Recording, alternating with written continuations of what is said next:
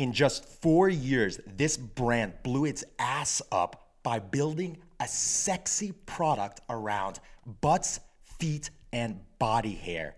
In 2019, it raised $14.5 million, and it is one of Sephora's best sellers. Let's dive into Sol de Janeiro. Boom!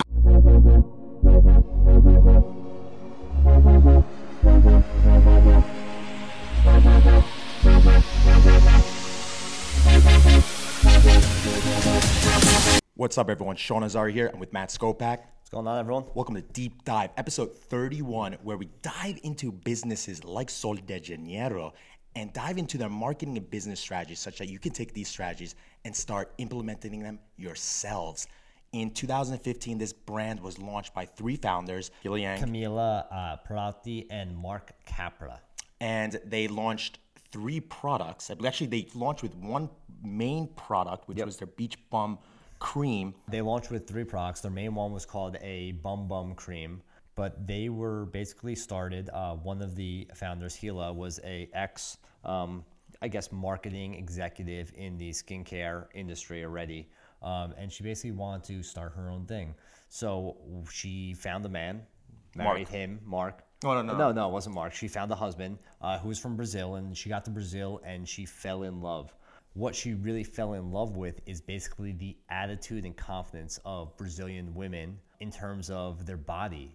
She's a Korean woman, so she's very focused. If you don't know, Koreans are very focused on their skincare. So they focus a lot about the skincare, but Brazil was really focused on head-to-toe body care and being confident. And those are the sexy. three pillars: the feet, Exactly. the butt, and the body hair. And body hair. So those are why they launched the products. But they wanted to create a brand, and she wanted to create a brand that really focused on that confidence and the sexiness and having head-to-toe body care. So that is how Sol de Janeiro came to life. So yeah, they launched in 2015. Sephora a year after. They partnered up with Sephora. They carried their products nationwide. They sold out. Not right away though. First they carried them on their Sephora's website, and it did extremely well. So then they were launched into all of their stores. And recently, well, actually within the past 2 years, they really wanted to strengthen their DTC platform and really get connected with the consumers. Yep. So they're implementing a lot of strategies that you could take away as well. Yep. And let's actually get into number one.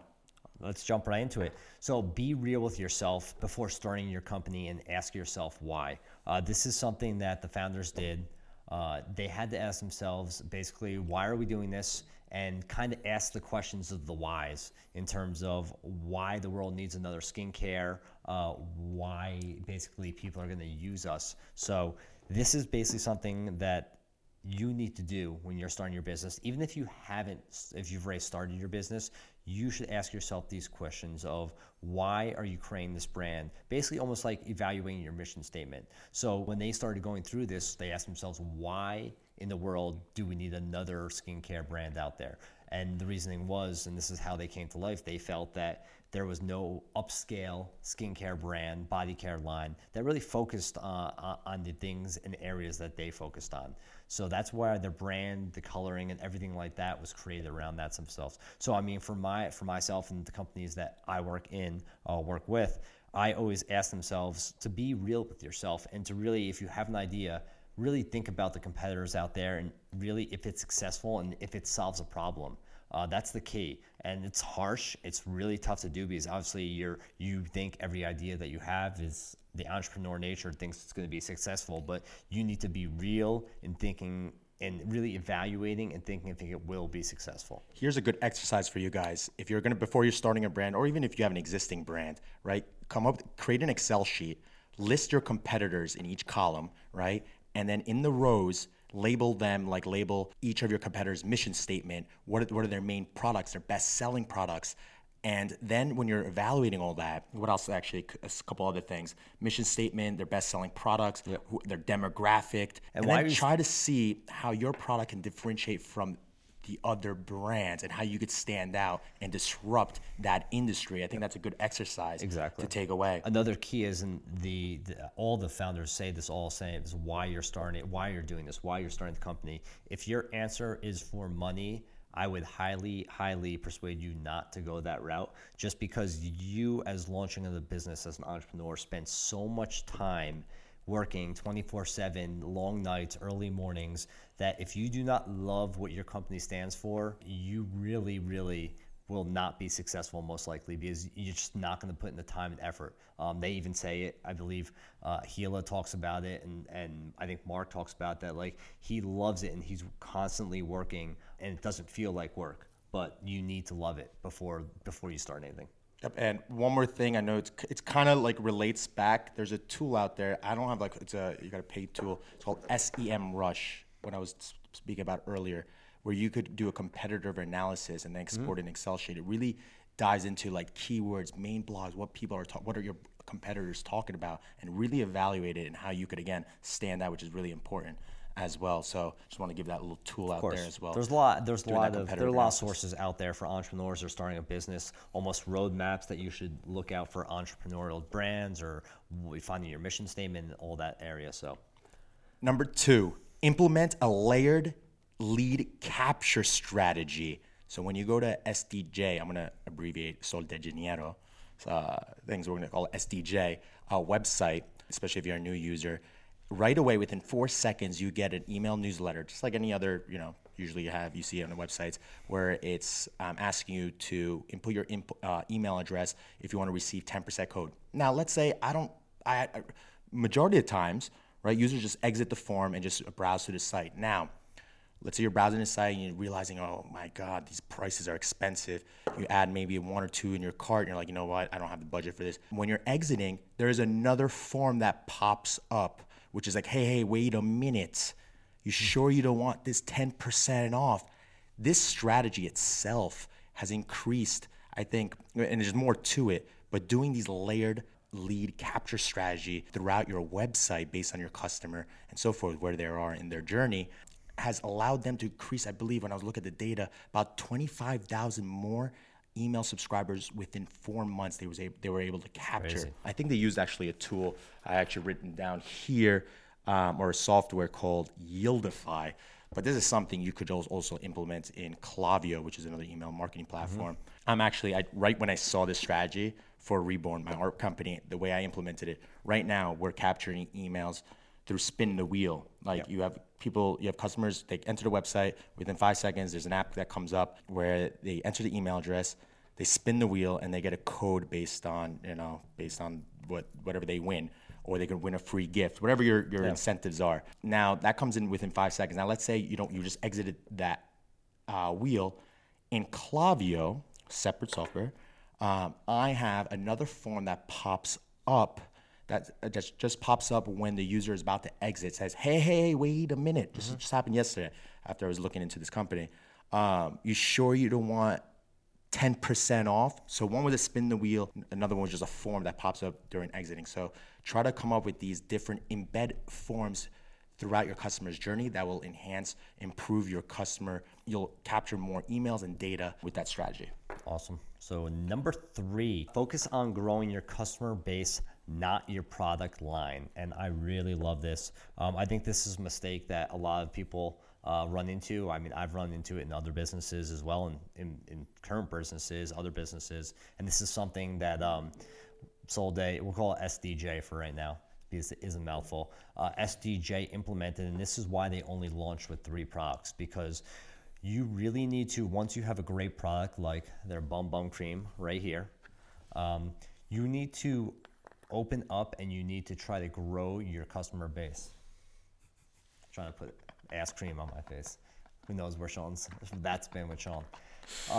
So this is something, don't always think about launching new products, even though we always talk about that, launch new products into a good customer base. We do believe in that, but make sure that you try to grow your customer base for that product use, which is very important. So if you do have this Bum Cream, they thought of so many different ways to advertise to people for different uses. It's not only used for your butt, it's used all over your body to tighten, to moisturize and whatnot.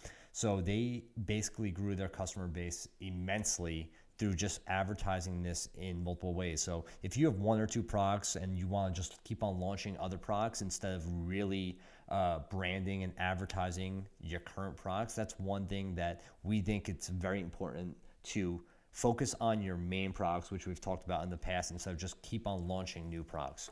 Exercise right here. Take a product that you have. I mean, this works for depending on your brand and what you're offering, right? And divide into segments. What is it solving? Some things could solve for different customers. Like, for instance, for a certain age group, it may solve, or like you need to pinpoint certain problems, and those problems are going to be targeted for different types of individuals. So again, exercise. Go on an Excel sheet or just put on like a whiteboard to say, all right, this is my main product. Sketch out lines coming out of your product. What is it solving? And then what type of experience, persona, that person, that individual, who can you sell it to? And then you could start targeting different creatives across Facebook, and then start advertising and pulling in more customers with your existing. Let's see, for an example, we'll just do this right ad hoc right now. We'll take this Bum Bum Cream. All right. So if I was one of the owners of the company, I know what it does. It moisturizes, it firms. So first thing I would think of, all right, I would have a media creation of maybe a woman in probably a hat or maybe a snow outfit with dry skin on her face, and have something about Sol de Janeiro, our Bum Bum Cream helps moisturize. So obviously there's one thing. All right, everyone's skin is dry right now in the Northeast because of the winter. So this is the solution to it. So then we can go to, let's see, how about someone laying on the beach? So we know that suntan, getting burnt, you need moisturizer afterwards. So then that's something else. So then have someone laying on the beach with this right next to them saying, helps with burn or reducing burn and moisturizing skin. So those are just different ways to just think about your product and think of different events which the benefits align with what they need in that situation. So maybe if people want to plump up their butt, I don't know if this does that, but if it makes their bump looks plumpier, firms it up, right? They could advertise that. If there's an ingredient that makes it look, there's these things sometimes they advertise like make your butt look more plumper. I think they have lip balms that do that. Well, yeah, I think it's. I don't think they do that. They advertise it like that. Yeah, but it's like niacin or something like that. That makes it. I don't know. Who knows? Inflammation. So number 4, set up your Instagram and Facebook commerce accounts to expedite the checkout process. So SDJ did that, where if you're on their Instagram page, let's say if you're an existing follower, you're looking through their feed, and if you didn't purchase it, or you purchased their product before, but you see a product on their page, you can click on either the product tag in the caption or in the photo, and you could buy it right off Instagram. You don't have to let the customer leave the app. This is something that people don't like, leaving apps. When you're not on a platform, you're scrolling away, you want to buy something instantly. Instagram allows you to do that. They're basically doing what Amazon does. Like, why do people love shopping on Amazon? They have everything, one, right? Second, if you're an existing customer on Amazon, you usually have your payment saved such that you do a one-step really checkout right away, and it's right to your door. Instagram, social media is doing that itself. Now, I don't do that right now, existing with Reborn. I'll tell you why. I'm also being a little greedy. I like to have my customers onto my website, capture email data and so forth. But another big reason is because I sell products that don't agree with the Facebook and Instagram's policy, including some like erotica art, and art that contains weed, for instance. A lot of modern day culture, but that doesn't comply with Facebook. So I want my customers or potential customer to see all the art that I have.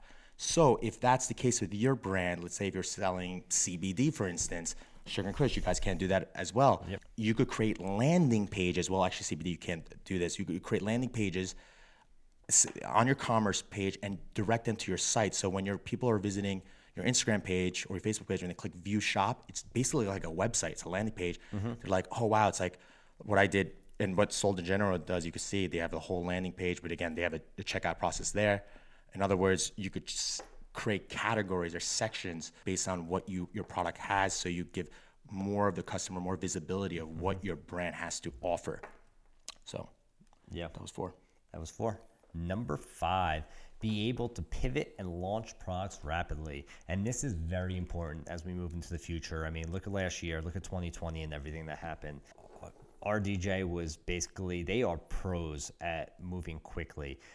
Basically, they took product from Sephora. We know they're a huge supplier in Sephora. They brought it back into their warehouse, and then they had to fulfill all their online orders because from 2019 to 2020, their direct DTC, direct to the consumers, grew by 300%. They had 3 times as many online orders DTC than compared to when they were in Sephora or the previous year. So they needed more product. They took it right out of the Sephora store. But there's so many more examples of how they are great. So in terms of their fragrance, they came out with a fragrance, I believe, or a mist spray, because people were like, wow, we love the smells, we want something. So they basically in 4 months were be able to create a fragrance and sell it. To me, that is, if you really know supply chain and launching a product, that's amazing. Because first of all, getting bottles, design, doing through testing and everything like that, like the process for normal companies probably 8 months to a year, at least, depending on the size.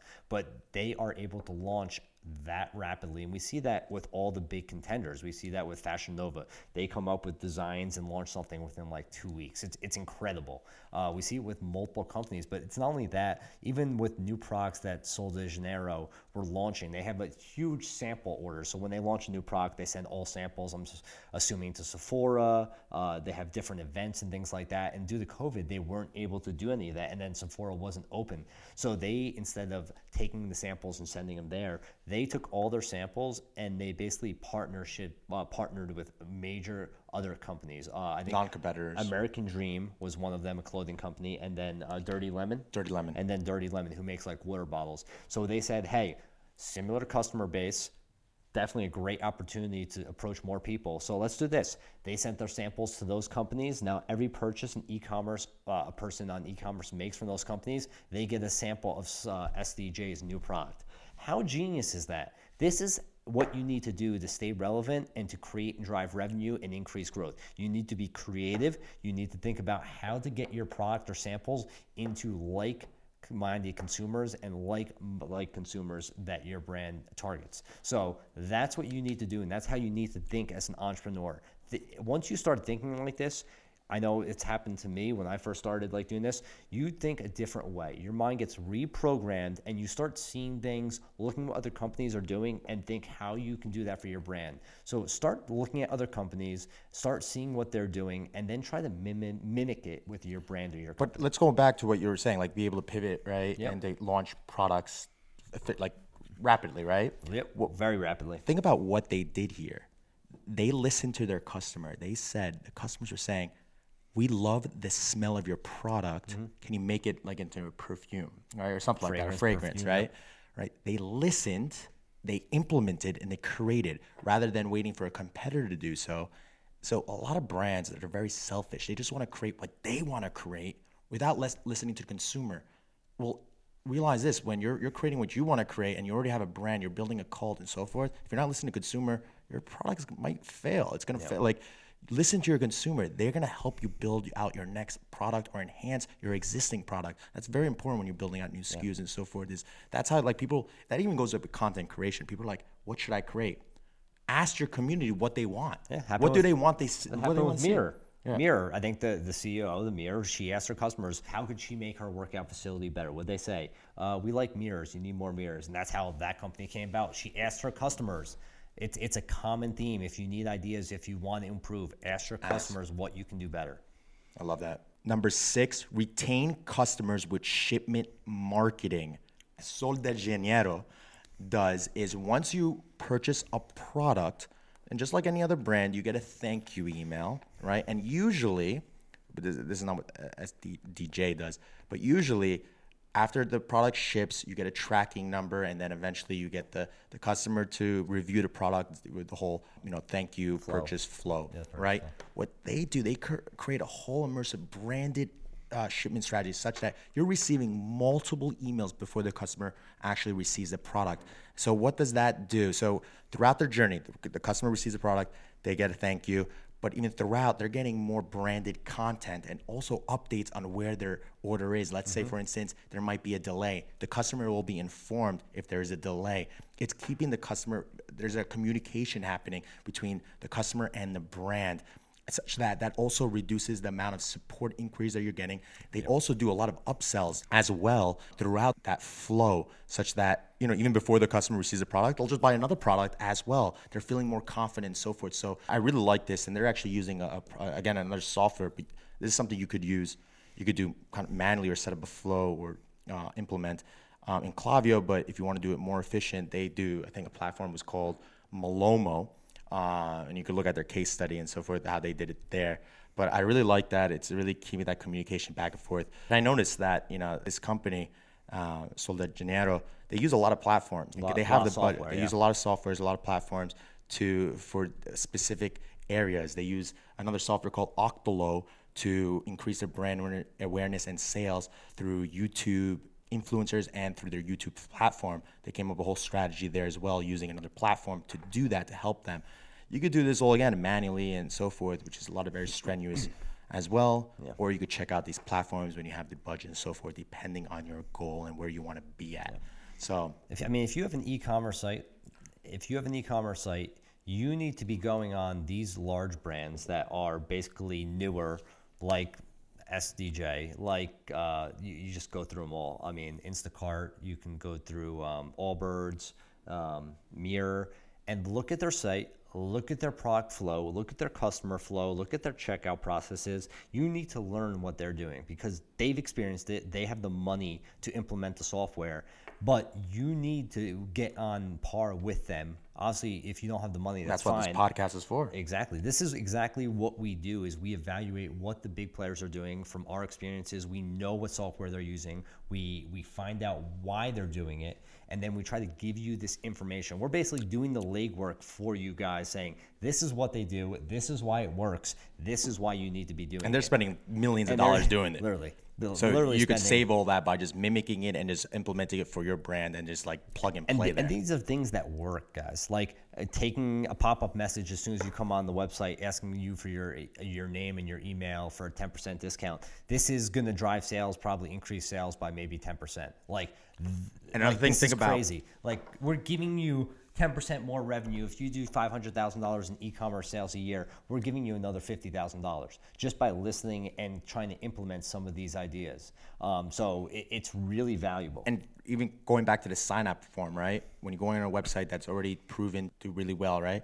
I also count the seconds for when that pop-up appears, because when you're creating forms, it'll tell you like how many seconds do you want for the user to see it, right? So I'll see what the other company does, and I'll try to implement it myself instead of like second guess myself, and do a lot of A/B testing there as well. Of course. So that's very important. There's no doubt, like now with all the experience that we've gone through, like if you participate or you take some of our ideas or you talk to us or say, hey, can we talk? We could probably increase your sales on the basic e-commerce site by probably 20% within a week or two, just by implementing different software and different techniques that you're not currently doing. So just listen, learn, and research yourself, but you always got to stay relevant and growing and learn new techniques. I got one more for you guys, which I heard on a podcast, Hila Yang? Hila Yang, founder. Stated. So number 7, use your surroundings as staging for content creation. So last year, during social distancing and people working from home, I love this, which really you could really understand how you could just create content at your own home. They have the photographer using their bathroom as their studio, and the photographer is using his girlfriend sometimes as the model, and the art director goes on a video Zoom call, and directs the photographer what types of shots that they need. And also, to get really creative, somehow from what I was hearing, they get a shot from the mirror. They actually turn on a YouTube video that shows like a beach vibe, right? And they have that like running in the background, and through the reflection, there's creating some sort of illusion that it looks like they're at a beach, and then displaying their products and so forth. So they're getting really creative and literally doing things at home, which, creating great content, appealing content. They're not stopping all the whole production process and so forth. And I do that with Reborn as well. Like I do my photo shoots in my house as well as like outside my house, and just find perfect staging environments. That's what you can do as well. So I wanted to just state that real quick. Be creative. All right, that's So- it for episode 31. I hope you liked the episode. I hope you got a lot of information here. Again, this brand, I saw this brand 2 years ago when I was in Miami Swim Week. They were doing a big event there, or not even an event, like a big event, but they were showcasing their products, had their product, which is amazing how far they have come. And if you guys have any questions regarding this episode or anything about your brand, give us a tweet if you're watching this on YouTube, leave your questions in the comments. Tweet at mscopac or at Sean_Azari. And if you like this, if you're listening to this on iTunes, Spotify, and so forth, give us a 5-star rating, please. That will really help us as well. And I will see you guys. We will see you next week. Well,